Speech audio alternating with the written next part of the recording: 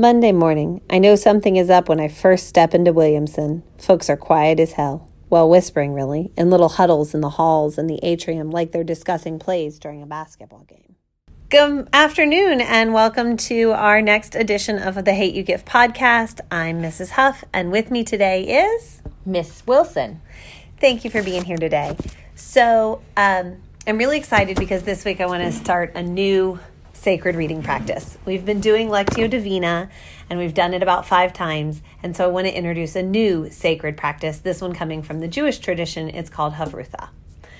And Havrutha is where you take a piece of the text that maybe you have a question about, and you read the text, and then you ask your question, and you have to speculate an answer, and then ask the other person about their feelings, thoughts, and answers, and that the true answer is supposed to lie between you.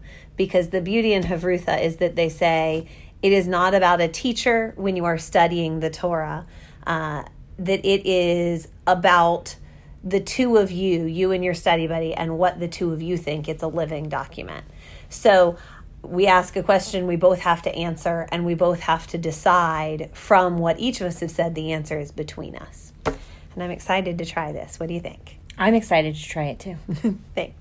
So this week we're reading chapter 11, which is where Star's all-white Williamson school, prep school, is protesting Khalil's death.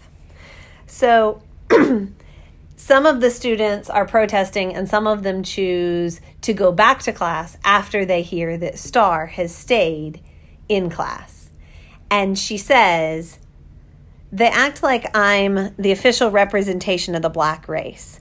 They owe me an explanation. I think I understand, though. If I sit out a protest, I'm making a statement. But if they sit out a protest, they look racist." And my question is, I want to explore like this group mentality. Mm-hmm. So why does her school protest in the first place if they don't believe it? Why do some people go along with the protest and then realize that not everyone is and feel bad and come back and go back to class? Like, I'm wondering about why they don't just do what feels right to them the first time. And I'm thinking maybe it's because this is hard to know what's right. That maybe there are some students who don't have a whole lot of experience because they go to Williamson and they don't really know anything about it. But a lot of people on the internet are saying this is bad, and so they were going to say it was bad. But then, like, the only person that lives in Garden Heights that they know isn't in the protest. So that makes them confused. What do you think? Well, I think group mentality originates well before social media, but social media has made it a lot worse. So I think that we are constantly judging ourselves against the crowd, and a lot of us feel like we want to be accepted by the crowd, or even just our inner crowd, like our small circle. And so that really weighs hard on our choices. While at the same time, we already know from the book that Star does stand out at Williamson, and she's very careful about the person that she is at that school. She doesn't want to stand out too much. She doesn't want to stand out too much. She understands that her actions are interpreted very differently at Williamson than they are at her home and in her home neighborhood. And so she spends her days really dealing with who she wants people to see. But Khalil's death is such a deep hurt for her that goes out the window. Right. Or not necessarily out the window, but what is the truth behind the protest? Right. So if this protest were to have taken place in her neighborhood, would she have participated? Sure. And so the group mentality really changes. And I think it's interesting that everyone wants to explain themselves to her for her choices. Now they're looking for acceptance from her, whereas she is generally looking for acceptance from them in this place. So they're all coming to her to like say that they're not racist. Pretty much. And you know, that reminds me of a radio program that I listen to. Pretty much whenever they're discussing hard-hitting topics, almost always there's someone who calls in and says, well, I'm not a racist because I have black friends, but I'm just going to say. And the host always stops them and is like, if you start with, I have friends of a different race, but what you're about to say is racist. And I think we do this with everything. So for me, I stand out as oftentimes I'm the only self-proclaimed feminist, or I'm the only self-proclaimed Jewish person, because even though only half my family is Jewish, I cling to that side of my family values. And so people might make a joke about that is interpreted as anti-woman. So, oh, but I'm not.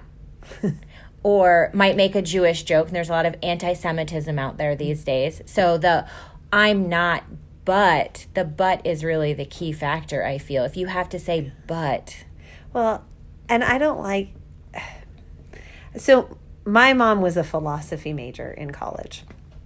And so I was raised by somebody who had come out of the hippie movement and was a philosophy major and became an English teacher who studied literature and multiple interpretations of it and multiple religions and multiple religious texts, and encouraged me to question and my sister to question, and would say things like, pick a cloud in the sky. If you concentrate on it, you can move it with your mind.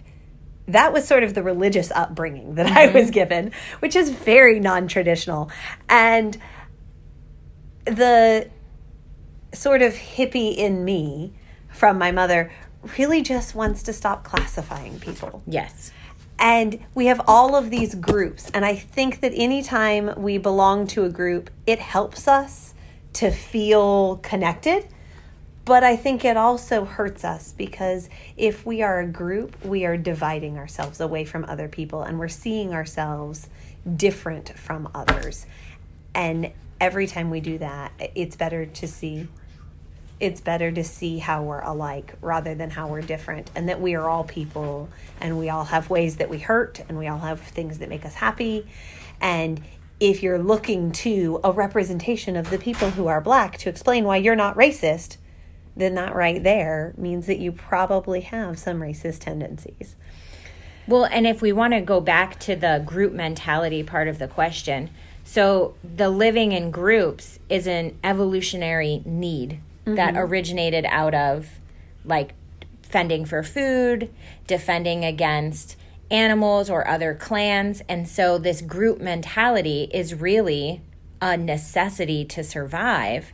But through technological advancements and through advancements in society, it has moved towards this need for acceptance. We don't necessarily need one another to survive anymore, because we have electric stoves and cell phones and social media, but now we need the acceptance because as a society we've grown into it. So that it takes a village to raise a child, instead of all raising, all of our children together and being neighbors and in the Mr. Rogers sense. We are now looking at just making each other feel good and posting the beautiful things that we can on social media. And that's another moment in this text coming up in a couple of weeks that I really want to talk about too, that gets me, the social media. And I hope to talk more about that next week when we read chapter 12. Thank you so much for being with me and doing this with me. Is there a question or anything about the text that you would like to bring up? Maybe not from this point, but at any point so far in your reading. Is there something that's been burning in you about this text? I'm really wondering if Star will be able to have her two worlds collide and make it through it. I love that. The very first quote I wanted to talk about in this podcast was the one on identity, where she said that, she didn't belong at the party either of herselves. And so we knew right from the beginning that she felt like she was two people. And that can't be good for us. I know why she's doing it,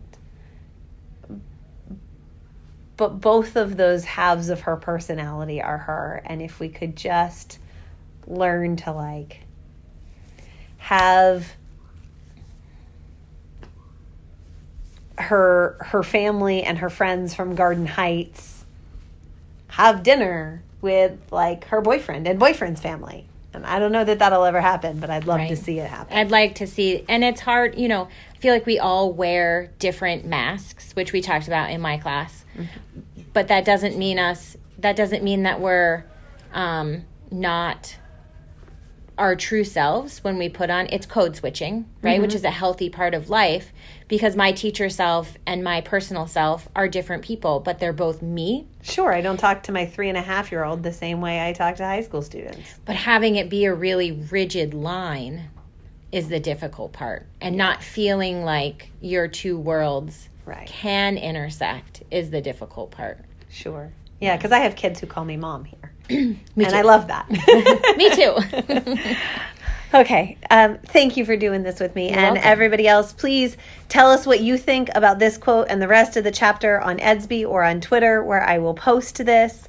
And if you have questions, post them. I look forward to doing more with Havrutha in the future. Thank you.